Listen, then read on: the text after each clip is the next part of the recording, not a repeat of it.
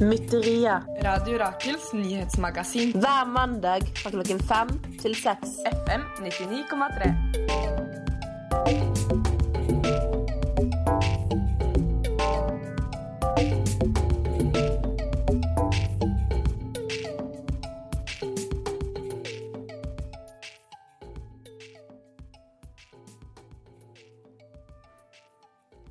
Hei og velkommen til Mytteria, Radio Rakels nyhetsmagasin.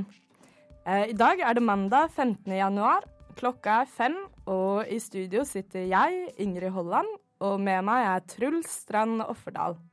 Tekniker for denne sendinga er Ronja Vara Sannerud og Johanna Kristvik. I dagens sending skal du få høre episode 2 av radioserien Autonomia, hvor vi i dag skal få høre hvorfor det bor masse urfolkkvinner i svalgangen under rådhuset i Oaxaca. Vi skal også kåre ukas mytterist og snakke om salg av Høyskvartalet. Vi skal ha en reportasje fra en fredsmarsj for Kurdistan. Men først av alt skal du få høre Mytterinytt. Police were attacked with rocks and missiles. Those responsible for this violence and looting will be made to face the consequences. Hei og velkommen til Mytterinytt. Opprørende nyheter fra uka som var. Under Miljøpartiets landsmøte lørdag stemte medlemsmassen mot salget av Høyskvartalet. Dette går på tvers av politikken ført av partiets byråd for byutvikling, Hanna Markussen. Blant innleggene som ble holdt fra talerstolen, ble det blant annet uttalt at det er blå politikk å selge et hus noen bor i.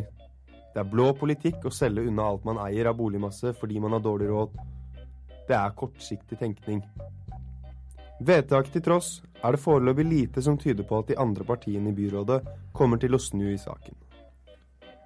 I forstaden Fitja utenfor Stockholm i Sverige ble det lørdag løsnet skudd mot en pro-kurdisk demonstrasjon. En person ble sendt på sykehus med helikopter etter hendelsen, som startet med at tyrkiske nasjonalister angrep demonstrasjonstoget. Personen som ble skutt satt i en av følgebilene til demonstrasjonen, en van drapert i kurdiske flagg. I Flamanville, Frankrike, blokkerte aktivister på fredag en lastebilkonvoi som fraktet de siste delene til et kjernekraftverk. Aktivistene mener den franske staten ikke følger opp målet om å halvere kjernekraft innen 2025.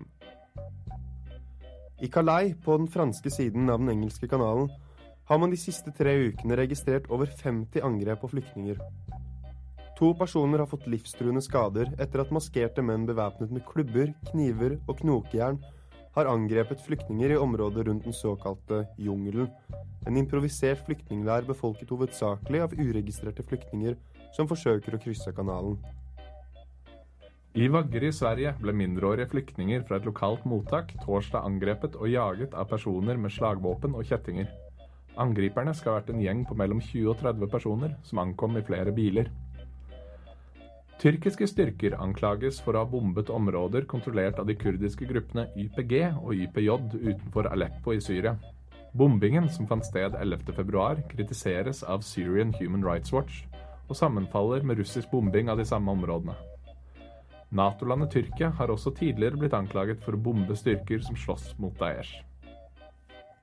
I Aten, Hellas, brøt det ut uroligheter under en demonstrasjon arrangert av landets bønder.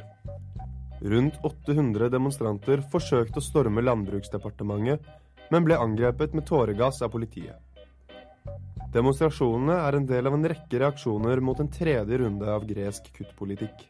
I sportsnyheter fant det denne uken sted en markering under en fotballkamp mellom Fenerbahçe og Ahmedspor. Ahmedspor, som kommer fra byen Diyarbakir i den kurdiske delen av Tyrkia, åpnet kampen ved å stå i ro i 30 sekunder som en protest mot at deres supportere var nektet inngang. Ahmedspors supportere ble utstengt som straff for at de ved kampen før hadde ropt pro-kurdiske slagord.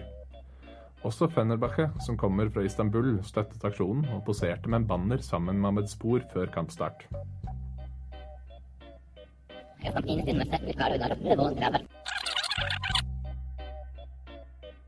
Du har hørt på Mytterinytt, Mytterias ukentlige nyhetsoppsummering fra verden over på Radio Rakel FM 99,3.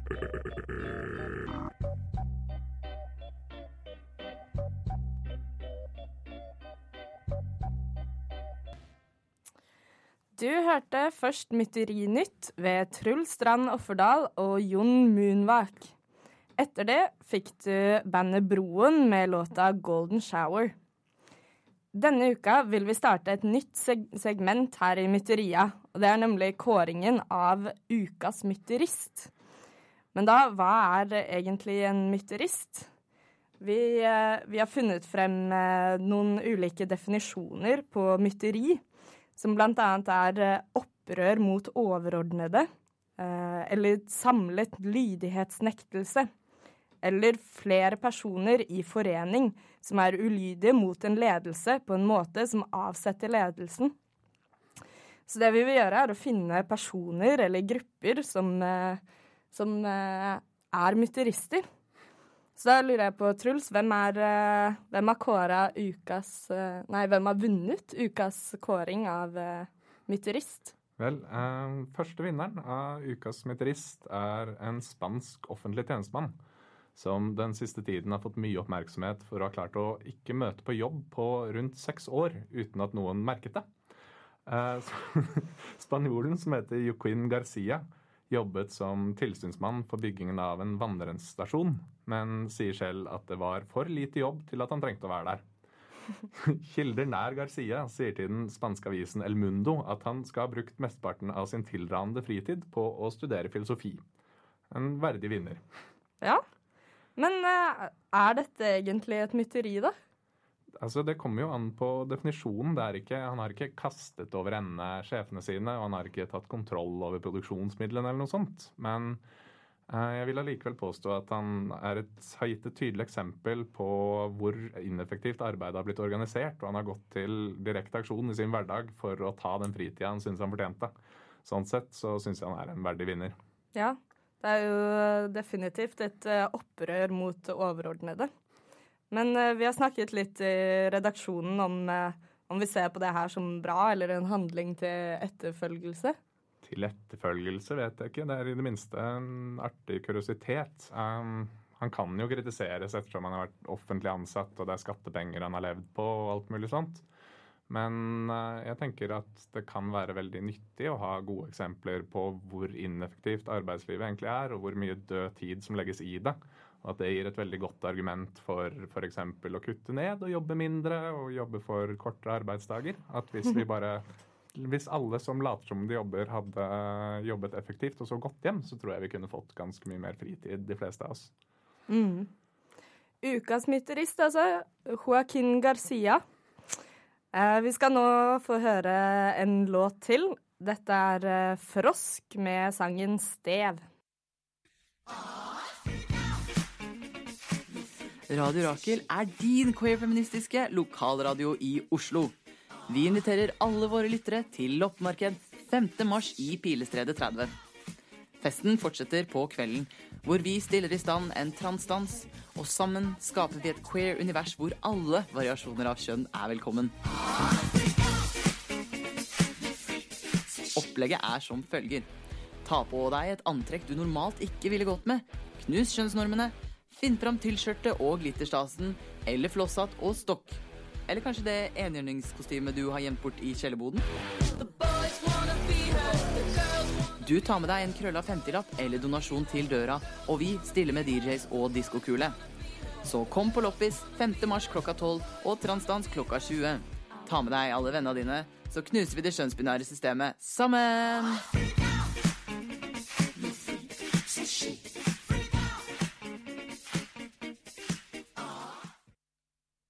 Hva vet du om konflikten i Kurdistan? Kurdistan? Jeg vet ikke. Jeg har ikke hørt noe om det. Aldri hørt om det. Not much, to be honest, right now. Not much. I'm not really very updated. I'm living in a little bubble. Veldig lite egentlig nå, for jeg har ikke følt meg så veldig mye på nyheter de siste døgnet, så beklager, men det vet jeg veldig lite om. Hva vet du om konflikten i Kurdistan? At det er kurdere som kjemper for å få sitt eget land, egen stat. Det er Tyrkia som går inn i eller snakker vi Kurdistan, tyrkisk Kurdistan eller Irak eller Kurdistan, it's a big conflict, international conflict, and a lot of people suffer a lot. But it's not from now, it's from 30 years ago, from the first war of Gulf and Iraqi regime with Saddam Hussein. Ja, du hørte sangen Stev av Frosk, fulgt av et innslag laget av June Therese Arnesen og Sigrid Heiberg, hvor de gikk ut i Oslos gater for å spørre folk hva de egentlig vet om konflikten i Kurdistan. Allerede i nyhetssendingen for i dag var det flere innslag som handlet om kurdernes kamp, og det et veldig forvirrende område for veldig mange. Kurdistan jo et geopolitisk område som ligger delt mellom 4 land. Iran, Irak, Syria og Tyrkia. Og store deler av den kurdiske befolkningen har over lengre tid jobbet for å få sitt eget land, eller i hvert fall for å få selvråde over de områdene de bor i. I Tyrkia, som der det har vært spissest i konflikten i det siste, har man hatt en relativt funksjonell våpenhvile med tyrkiske makter, som nå i den siste tiden har kollapset fullstendig. Siden før nyttår har man hatt lengre perioder med portforbud i flere tyrkiske byer, og i byen Cizre valgte lokale innbyggere etter lang tid med dette portforbudet å gå ut fra husene sine bærende på hvite flagg, et internasjonalt symbol på fred og som burde gi folk klar beskjed om å ikke åpne ild, for å forsøke å samle opp kroppene til kurdere som hadde blitt skutt og drept under portforbudet. Tyrkiske styrker valgte likevel å åpne ild mot disse kurderne, uavhengig av de hvite flaggene, og drepte flere av dem. Som en reaksjon på dette angrepet, så har det blitt holdt flere markeringer og demonstrasjoner mange steder rundt om i verden, inkludert i Oslo sist onsdag, der rundt 400 mennesker møtte opp til en fredsmarsj som gikk gjennom Oslo sentrum, og hvor det etterpå ble holdt et seminar om veien videre for Kurdistan. Seminaret ble holdt på Fredshuset, og vår reporter Maria Gjelstad var på stedet, og vil nå gi deg en oppdatering om arrangementet og fredsmarsjen. Forestill deg at du overgir deg. Du heiser et hvitt flagg. Slutt å skyte, skriker du. Hvorfor? Fordi du vil frakte sårede venner til sykehuset. Så blir du skutt. Ubevæpna. På gata. Den tyrkiske staten har massakrert 60 sivile i Cizre. Den tyrkiske staten har innført et portforbud i Silopi, Cizre og Sur, som har drept flere hundre mennesker. FNs høykommissær for menneskerettigheter dypt sjokkert over nyhetene som har kommet frem de siste dagene.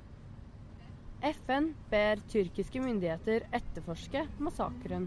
Det riktig å be en forgriper etterforske seg selv? Sivile kurdere ville samle de døde og hjelpe de sårede. De bar hvite flagg for beskyttelse, men ble skutt allikevel. Gruppa Solidaritet med Kurdistan inviterte til fredsmarsj for Kurdistan onsdag 10. februar. I dag går vi med hvite flagg opp Karl Johan med retning Stortinget, for å forbanne staten Tyrkias grusomme krigsforbrytelser og vise at vi med Kurdistan for fred. Journalist for Radio Rakel i dette innslaget Maria Gjelstad, og jeg skal ta deg med på fredsmarsj for Kurdistan.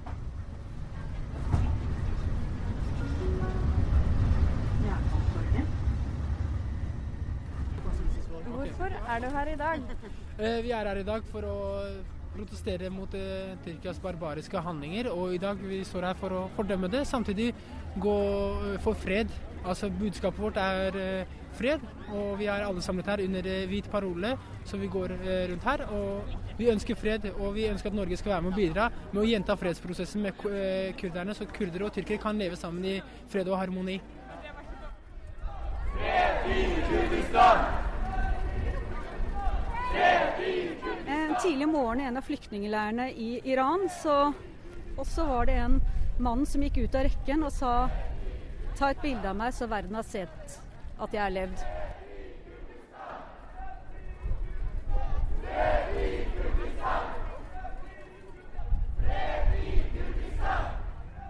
Hei, Ser. Jeg kommer. Ja. Hvorfor du her i dag?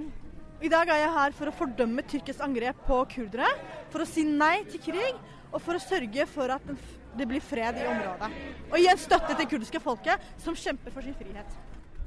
Så nå er det en situasjon i Kurdistan, og særlig i den tyrkiske delen av Kurdistan, der befolkningen er utsatt for statlig terror i et uhyggelig omfang. Og det er en terror som utøves av en NATO-stat. Og jeg er sikker på at Tyrkia, president Erdogan, kan ikke fortsette med den terroren uten NATOs støtte. Og derfor så må vi i Norge vi må fortsette å legge press på statsminister Erna Solberg for at hun igjen da skal fra Norge legge press på Erdogan. Erna Solberg må slutte å være en passiv støttespiller for Erdogan sin terror i Tyrkia.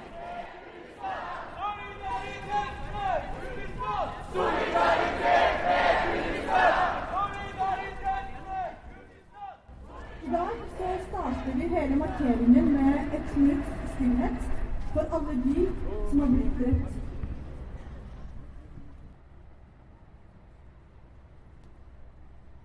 Takk, Shahid Nameren.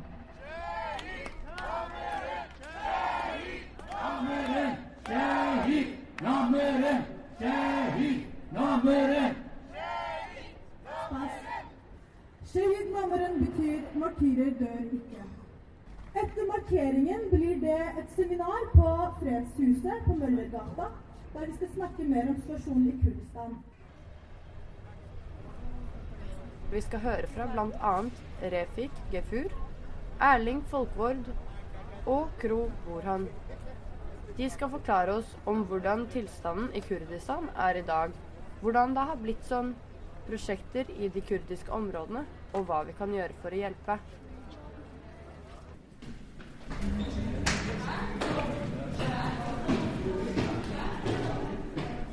Det er egentlig en stor del av det som Erdogan og hans regjering holder på, er at Rojava skal ikke lykkes. Fordi den modellen med demokratisk konfederalisme og selvstyre, det som praktiseres i Rojava, det er veldig, veldig viktig for oss kurdere. Fordi hvis den modellen vil lykkes, da betyr at den er en god modell for hele regionen. Og Erdogan og hans allierte og partiet hans, de vil knuse dette for at de viser at det er ikke noe sånn en god alternativ for folk i regionen. Så en fagforening bør invitere innledere, for eksempel fra Solidaritet med Kurdistan eller andre som har kunnskap, til å delta på fagforeningsstyremøte, på et medlemsmøte, eventuelt på hvis en fagforening har et seminar, for at vi kan spre opplysning. Og så bør fagforeninger vedta uttalelser med krav om at den norske regjeringen skal gripe inn på de måtene de kan mot det tyrkiske regimet. Kan tas opp i NATO, kan tas opp i FN, og stanse våpenhandel, våpensalget til Tyrkia. Sånne og lignende krav bør fagforeninger vedta. På litt lengre sikt så er det også det å få opprettet vennskapsforbindelser mellom norske fagforeninger og fagforeninger i Kurdistan. Takk for at du ble med på demonstrasjon for Kurdistan. Kanskje ses vi på den neste? Følg med på kalendertips her på Mytteria Radio Rakel FM 99,3 for å finne ut når du kan bli med på demonstrasjon i solidaritet med kurdernes kamp. Mitt navn er Maria Gjelstad, journalist for Radio Rakel, og du har vært med på en demonstrasjon for fred i Kurdistan.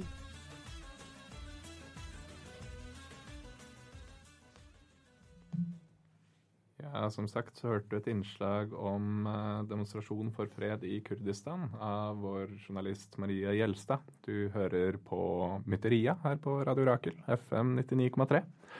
Vi skal nå gå videre til å snakke litt om konflikten rundt salget av Høyskvartalet. Høyskvartalet i Oslo har den siste tiden vært i nyhetene ettersom det nye bystyret har gått inn for salg. Det nye bystyret da bestående av Sosialistisk Venstreparti, Miljøpartiet De Grønne og Arbeiderpartiet. Kvartalet, som blant annet rommer det okkuperte huset Barrikaden, har vært gjenstand for en lengre politisk dragkamp. Og som du hørte i nyhetene, har nå Miljøpartiets landsmøte gjort et vedtak mot salg av kvartalet. Noe som allikevel ikke er tilstrekkelig til å sørge for at et flertall mot når saken skal behandles i byrådet i mars. Selskapet som har fått godkjent oppkjøpet av Hauskvartalet, som heter Urbanium, offentliggjorde sine planer for kvartalet tidligere denne uka. Bystyret har ikke tidligere ønsket å offentliggjøre dokumentene rundt salget, men Urbanium valgte selv å slippe de. I planene så står det blant annet at Hausmannsgate 42, som i dag står murt igjen etter at beboerne ble kastet ut i 2010, skal rehabiliteres og bygges om til leiligheter. Hausmannsgate 40, som i dag er bebodd av et 20-talls okkupanter, det skal rives til fordel for det som beskrives som moderne leilighetsbygg. Urbanium sier at kommunen kan gi okkupantene førsterett på kjøp av nye leiligheter etter oppussingen, men at det er opp til kommunen og ikke Urbaniums ansvar. Espen Pai, som er sjef og eier av selskapet Urbanium Eiendom, ble tidligere i uka intervjuet om planene som nå er offentliggjort. På et spørsmål om hva som vil skje med de nåværende beboerne, svarte han at «Det vet jeg ikke, vi er en privat utvikler, vi kjøper ikke dette for å ta vare på dem som bor der i dag». De nåværende beboerne mener at disse planene ikke er i tråd med reguleringsplanen om at dette skal være et byøkologisk prosjekt med sterk grad av beboermedvirkning. I neste ukes sending av Mytteria skal vi få høre enda mer om hva beboerne i Hausmannsgate 40 selv har å si om denne saken. Nå skal vi få høre en ny låt. Dette er Dance to the Revolution av svenske The Guilt. Ja, du hørte det svenske bandet The Guilt med sangen Dance to the Revolution. Du skal nå snart få høre andre episode i radioserien Autonomia om motstand og grasrot i Mexico og Guatemala. Men jeg tenkte at siden jeg nå har deg, Ingrid, her i studio med meg, som har vært med å lage den serien, så kunne jeg stille deg noen spørsmål om den. Ja. Så det første jeg lurte på er hvorfor du og Yngve, som er din medjournalist på prosjektet, valgte å lage Autonomia. Ja, det er flere aspekter ved det. Først og fremst så planla vi en reise gjennom Mexico og Guatemala, hvor vi gjerne ønsket å komme i kontakt med sosiale bevegelser og den autonome venstresida i begge landene. Og nettopp det å lage en serie og ønske å oppsøke informasjon er jo en kjempefin mulighet til å få komme inn på folk som man vanligvis ikke møter på allfars vei. Og et annet aspekt er at vi veldig gjerne ønsket å bygge videre på flere eksisterende internasjonale solidaritetsnettverk som bygger nettopp på det å spre informasjon.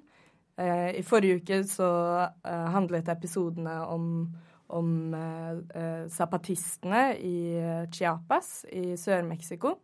Og vi er begge to en del av et kollektiv som heter Chiapas-gruppa, som jobber med å spre informasjon nettopp om zapatistene og hva som skjer i det området.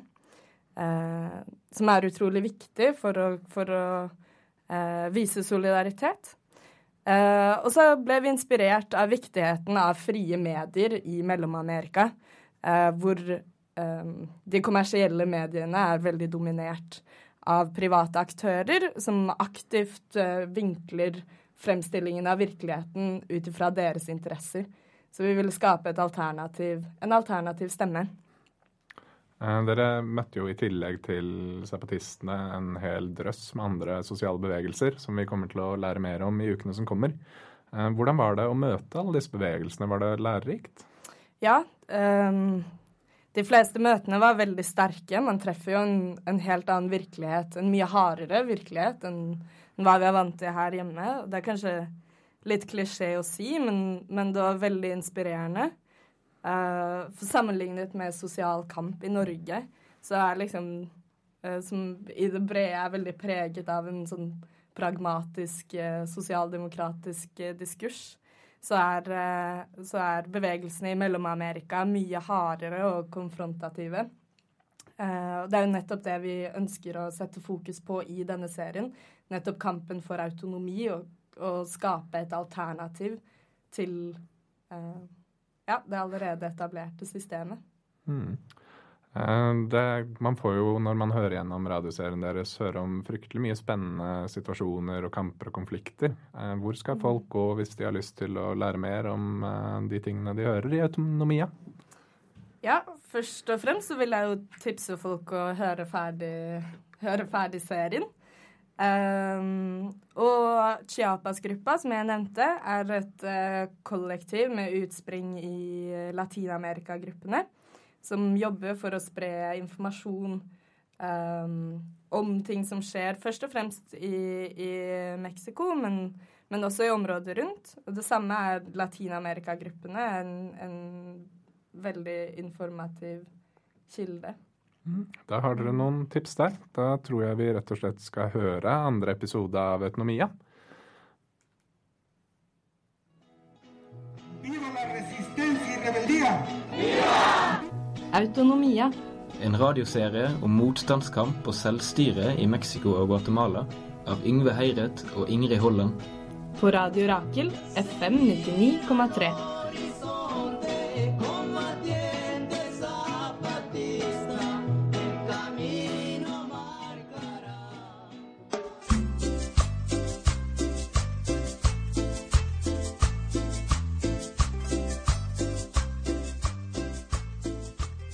Du hører på Autonomia. I denne episoden skal vi bli kjent med kampen for territoriet i Mexico. Vi skal først til delstaten Oaxaca, hvor vi blir kjent med urfolksgruppen Los Triquis. I 2010 ble triquier brutalt fordrevet fra landsbyen San Juan de Copala, som siden har vært okkupert av paramilitære grupper. Vi skal også til Xochicuautla, et urfolkssamfunn en time utenfor Mexico by. Dette samfunnet er truet av utbyggingen av en motorvei som vil gå tvers gjennom landsbyen. De har vært i motstand mot dette prosjektet i 9 år.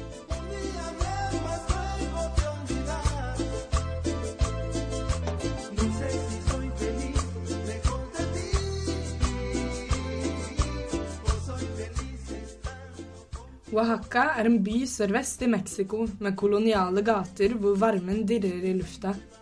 Turister kommer i hopetall til denne byen som er kjent for sine markeder, hvor det serveres kruttsterk mat basert på sjokolade, mais og gresshopper. Vi går gjennom sentrum av byen på lille julaften. Det er fullt av liv i gatene, og på byens hovedtorg rigges det opp til julefeiring. Midt på torget står julekrybben og et opplyst juletre som turistene samler seg rundt for å ta bilder av.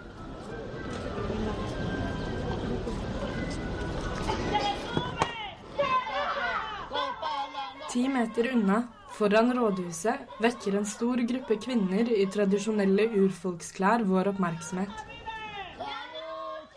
Langs rådhusfasaden bak de henger store hjemmelagede bannere med påskrift som «Vi krever områdene våre tilbake», og ropene til triquikvinnene høres fortsatt.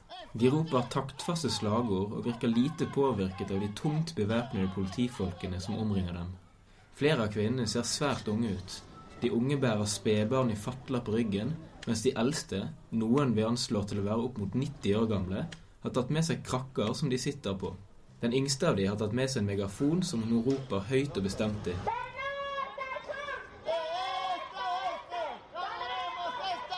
De fleste som passerer snur seg brydd vekk av synet av de protesterende damene, men vi får øyekontakt med en av de og spør hva som skjer. Mi nombre es Lorena Merino Martínez, representante de desplazados de San Juan Copala. Fuimos expulsados de nuestra comunidad. I 2010 ble landsbyen vår omringet av paramilitære grupper. Disse væpnede gruppene er finansiert av delstatsregjeringen og presidenten som fortsatt sitter ved makten. De omringet oss natt og dag, og til slutt truet de med å brenne oss og ungene våre inne. Vi måtte da flykte, og under et regn av kuler dro vi uten klær eller eiendelene våre. Under angrepet drepte de paramilitære 32 av våre kamerater.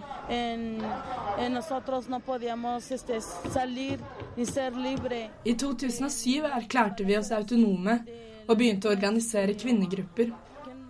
Vi ønsket å bevare våre tradisjoner og våre naturressurser, og derfor fordrev de oss. Nå har vi levd i svalgangene til rådhuset i mer enn 5 år, men delstatsregjeringen har aldri hørt på oss. Vi krever rettferdighet og å få dra tilbake til landsbyen vår. Vi kastet et blikk inn i svalgangene til rådhuset. Der ligger kjøkkenutstyr, madrasser, tepper og alle deres eiendeler. Damen vi snakker med forteller at hun heter Lorena Martinez, og hun forteller at i dag er en spesiell dag. Det er dagen før julaften, og torget skal saneres før høytidsfeiringen. De har fått beskjed om at i kveld kommer de til å bli kastet vekk. Derfor protesterer de ekstra høylytt i dag.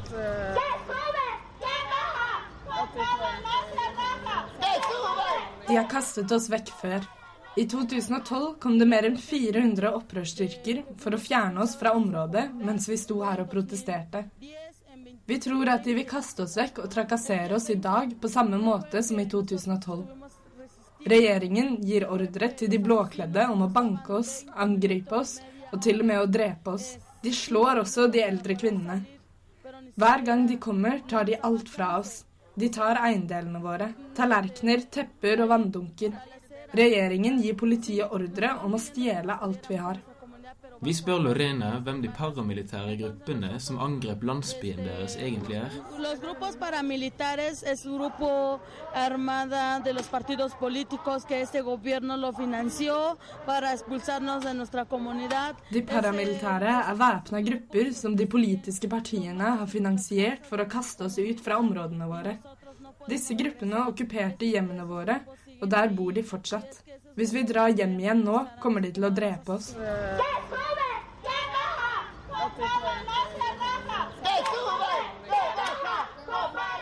Situasjonen til Triqui-kvinnene sjokkerer oss, men de er ikke de eneste som står overfor landran i Mexico.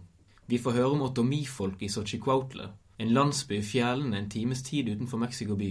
Xochicuautla har organisert seg i motstand mot utbyggingen av en motorvei som er planlagt å gå tvers gjennom landsbyen deres. Landsbyens innbyggere har aldri blitt konsultert om prosjektet, men gjennom organisering og politisk press har de klart å hindre utbyggingen av motorveien i 9 år. I løpet av disse årene har de bygget opp et bredt solidaritetsnettverk, og saken deres får støtte fra det organiserte sivilsamfunnet. Vi ble imponert over hva dette samfunnet har oppnådd, og bestemmer oss for å dra til Xochicuautla for å finne ut mer.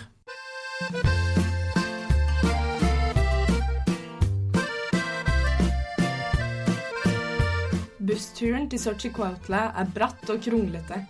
Utenfor vinduene passerer bugnende maisåkre, og bussjåføren skrur anlegget på full guffe. Soy emigrante que sufre al estar tan lejos de mis padres y mi patria donde me vieron crecer. Vel fremme i Sochi blir vi møtt av frisk fjelluft og grønnkledde åsider. Skogen rundt landsbyen blir ansett som hellig, og å verne den er sentralt i kampen mot motorveien. Vi vet at situasjonen i Sochi er presserende, og at deler av befolkningen er splittet i sitt syn på utviklingsprosjektet som truer samfunnet. Vi er usikre på hvem vi kan henvende oss til, men vi våger oss til å spørre 2 forbipasserende jenter om hvem vi kan snakke med for å få vite om situasjonen. De ser først undrende på oss, før de smiler og peker oppover de bratte bakkene og sier at vi skal gå til El Campamento. El Campamento er en leir i utkanten av landsbyen, hvor folk kommer fra byene for å delta i motstanden mot motorveien. De bygger blant annet barrikader i skogholter rundt landsbyen. På veien dit ser vi hvordan deler av skogen er blitt kuttet ned, og flere trær er merket av selskapet for å kuttes til fordel for å asfaltere. Ryktet om gringosene som kommer fra å høre om kampen er imidlertid gått landsbyen rundt. Mens vi går langs landeveien blir vi fort hentet inn av en pickup i full fart oppover åssiden. Ut kommer José Luis Fernández og Julieta Cabrera. De vil gjerne snakke mer med oss og invitere oss hjem til seg. De ber oss slenge oss opp på lasteplanet og gasser på nedover bakkene.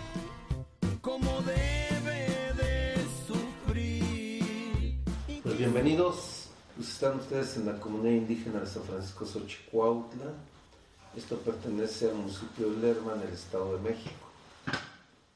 Som urfolk har vi tradisjonelt tatt avgjørelser gjennom allmøter hvor hele samfunnet deltar. På grunn av ødeleggelsene motorveien vil bringe med seg, har dette allmøtet sagt nei til motorveien. Vi vet også at et sånt prosjekt vil bringe med seg en drøss av andre prosjekter, som privat industri. Men hverken selskapet eller staten hører på oss. De forsøker å ta avgjørelser på vegne av oss gjennom møter hvor vi ikke engang er representert. Og under våre allmøter har det begynt å dukke opp hundrevis av tungt bevæpnede politistyrker som ikke lar oss ta frie avgjørelser. De har også fengslet 26 av våre kamerater. ¿Cómo te vamos a intimidar a ti? Le dijo. A ti no te podemos intimidar. Esto es para demostrar que nosotros no estamos agrediendo. Hvordan kan de ha rett til å ta avgjørelser på mine vegne? Julieta Cabrera forteller om hvordan hun ikke lenger kan bevege seg rundt i landsbyen sin, fordi væpnet politi overvåker og trakasserer innbyggerne. Selskapet hevder å ha kjøpt opp skogen rundt landsbyen, og nekter innbyggerne å dra til åkrene sine, som ligger i områdene rundt. Politiet er overalt i skogen vår. Vi lever av maisen og bønene som vi dyrker på åkrene der, men vi har ikke lenger frihet til å dra dit. Når vi drar til skogen, står det politifolk der og spør hvor vi skal. Men da sier jeg skal til åkeren min vel. Jeg trenger ikke å spørre deg om tillatelse til noe. Men du derimot, hva gjør du på mitt område? Og når arbeiderne fra selskapet kommer for å kutte trærne, drar vi for å kaste dem vekk. Men da bare gjemmer de seg bak politifolkene. Og politifolkene slår oss, og de slår barna også. Og når jeg sier at de skal gå ut av rekken for å møte meg 1 mot 1, da bare gjemmer de seg bak hverandre. De har også sendt oss en ekspropriasjonsordre. Men det har de ingen rett til. Dette er vår jord. Da vi fikk ordren, satt vi her inne og gråt. Men vi sa til oss selv at her inne, her kan vi gråte. Men når vi går ut, skal vi være sterke. Vi skal ta hverandre i hendene og fortsette kampen. La verdad yo dije, bueno, ¿por qué toda la vida tengo que estar pues callada, no? Pues si también puedo apoyar a los compañeros. Det har vært veldig vanskelig for oss kvinner. Mennene snakker sammen, og de samler seg. Men noen ganger står vi kvinner helt alene. Likevel tar vi med oss barna og drar opp for å få vekk arbeiderne og politiet som ødelegger skogen.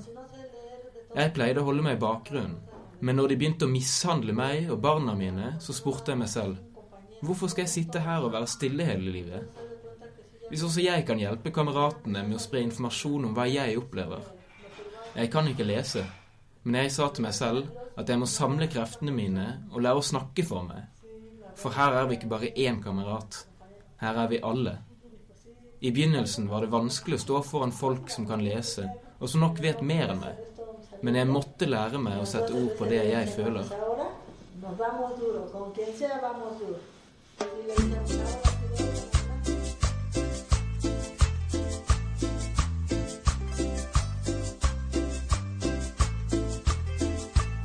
Både Los Triquis i Oaxaca og Los Otomí i Xochicuautla er organisert i den nasjonale urfolkskongressen. Det samme er zapatistene i Chiapas, som vi ble kjent med i forrige episode.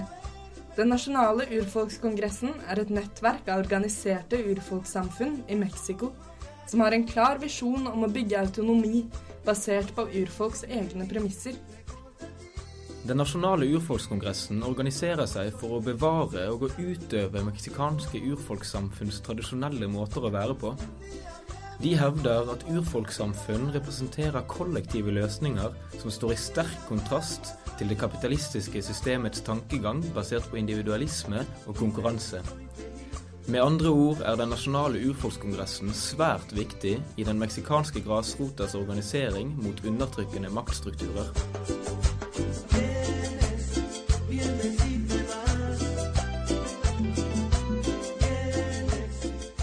I neste episode skal vi bli kjent med organiserte nettverk som har væpnet egne selvforsvarsstyrker i kampen for autonomi. Du har hørt på Autonomia.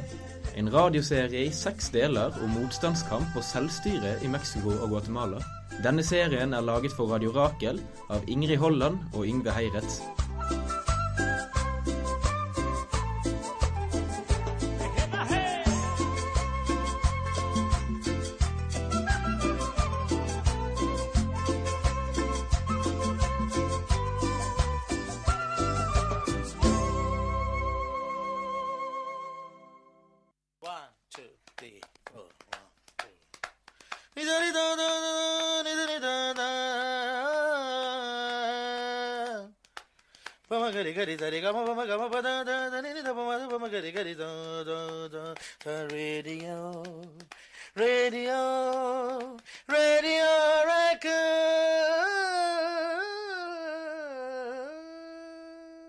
Du hørte andre episode av Autonomia, en radioserie om motstand og grasrot i Mexico og Guatemala, fulgt av sangen Bryggesjauer-låta av Oslo-gruppa Onesorg, framført live under en markering her i Oslo i sommer.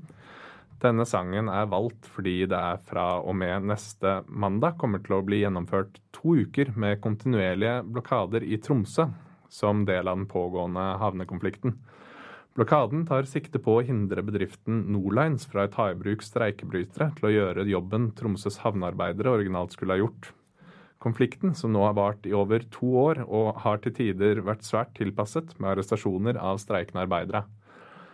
For å fortelle videre om andre ting som skjer i ukene som kommer, skal vi nå få vår faste kalendertips med Johanna.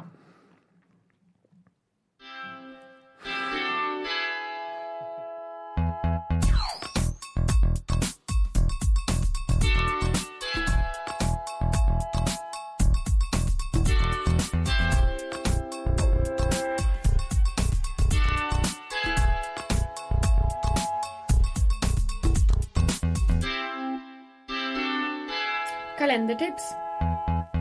Hva skjer i uka fremover? Hele denne uka, fra tirsdag til søndag, er det dokumentarfestival på Cinemateket.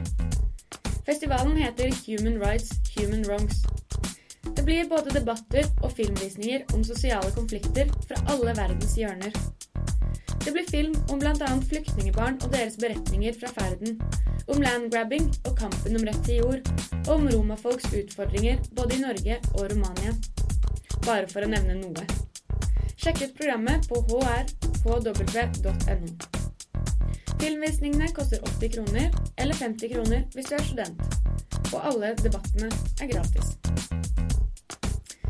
Hvis du vil ta en pause fra tunge politiske debatter, men likevel vil være aktivist, kan du dra på Hausmanias 2 dagers støttekalas for Hauskvartalet i helga. Her kan du danse og drikke øl både fredag og lørdag, og med god samvittighet, for alle penger går til kampen mot salget av 40. På fredag vil også Krumpsnylt og Street Fajita spille musikk for deg, og på lørdag blir det Psychobilly Punk Reggae, med blant annet Antisocial Rejects og Ant-Mannens døtre. Arrangementet koster 80 kroner og finner sted på den nye kaféen på Haus. Det har også dessverre 18-årsgrense. Aktivistene i Førdefjorden holder fortsatt stand, og du har fortsatt mulighet til å hjelpe dem i kampen mot Nordic Minings planlagte miljøkatastrofe. Selskapet planlegger å dumpe 200 millioner tonn gruveavfall i fjorden, men NUs aktivister har imidlertid klart å stoppe mye arbeidet med prøveboringer ved å blant annet lenke seg til anleggsmaskinene. Mer informasjon om hvordan du kan hjelpe til finner du på Natur og Ungdoms sine nettsider. Klokka nærmer seg 6, og ukas sending går mot slutten. Men hvis du ønsker å anbefale mytteria til dine venner, så kan vi informere om at nå finnes vi på podcast. Og den finner du på radiorakel.no/mytteria. Vi finnes også på Instagram og Facebook, hvis du vil holde deg oppdatert på hva vi jobber med mellom sendingene. I studio i dag så har du hørt Trull Strand Offerdal og meg selv, Ingrid Holland. Tekniker for sendingen har vært Ronja Vara Sannerud og Johanna Kristvik. Medvirkende journalister i denne episoden av Mytteria har vært Maria Gjelstad, June Therese Arnesen, Sigrid Heiberg, Jon Munak og Yngve Heiret. Vi sier takk for oss. Sjekk oss på alle kanaler og abonner på podcast. Nå kommer sendingens siste låt, Tenn alle ljus med Silvana Imam.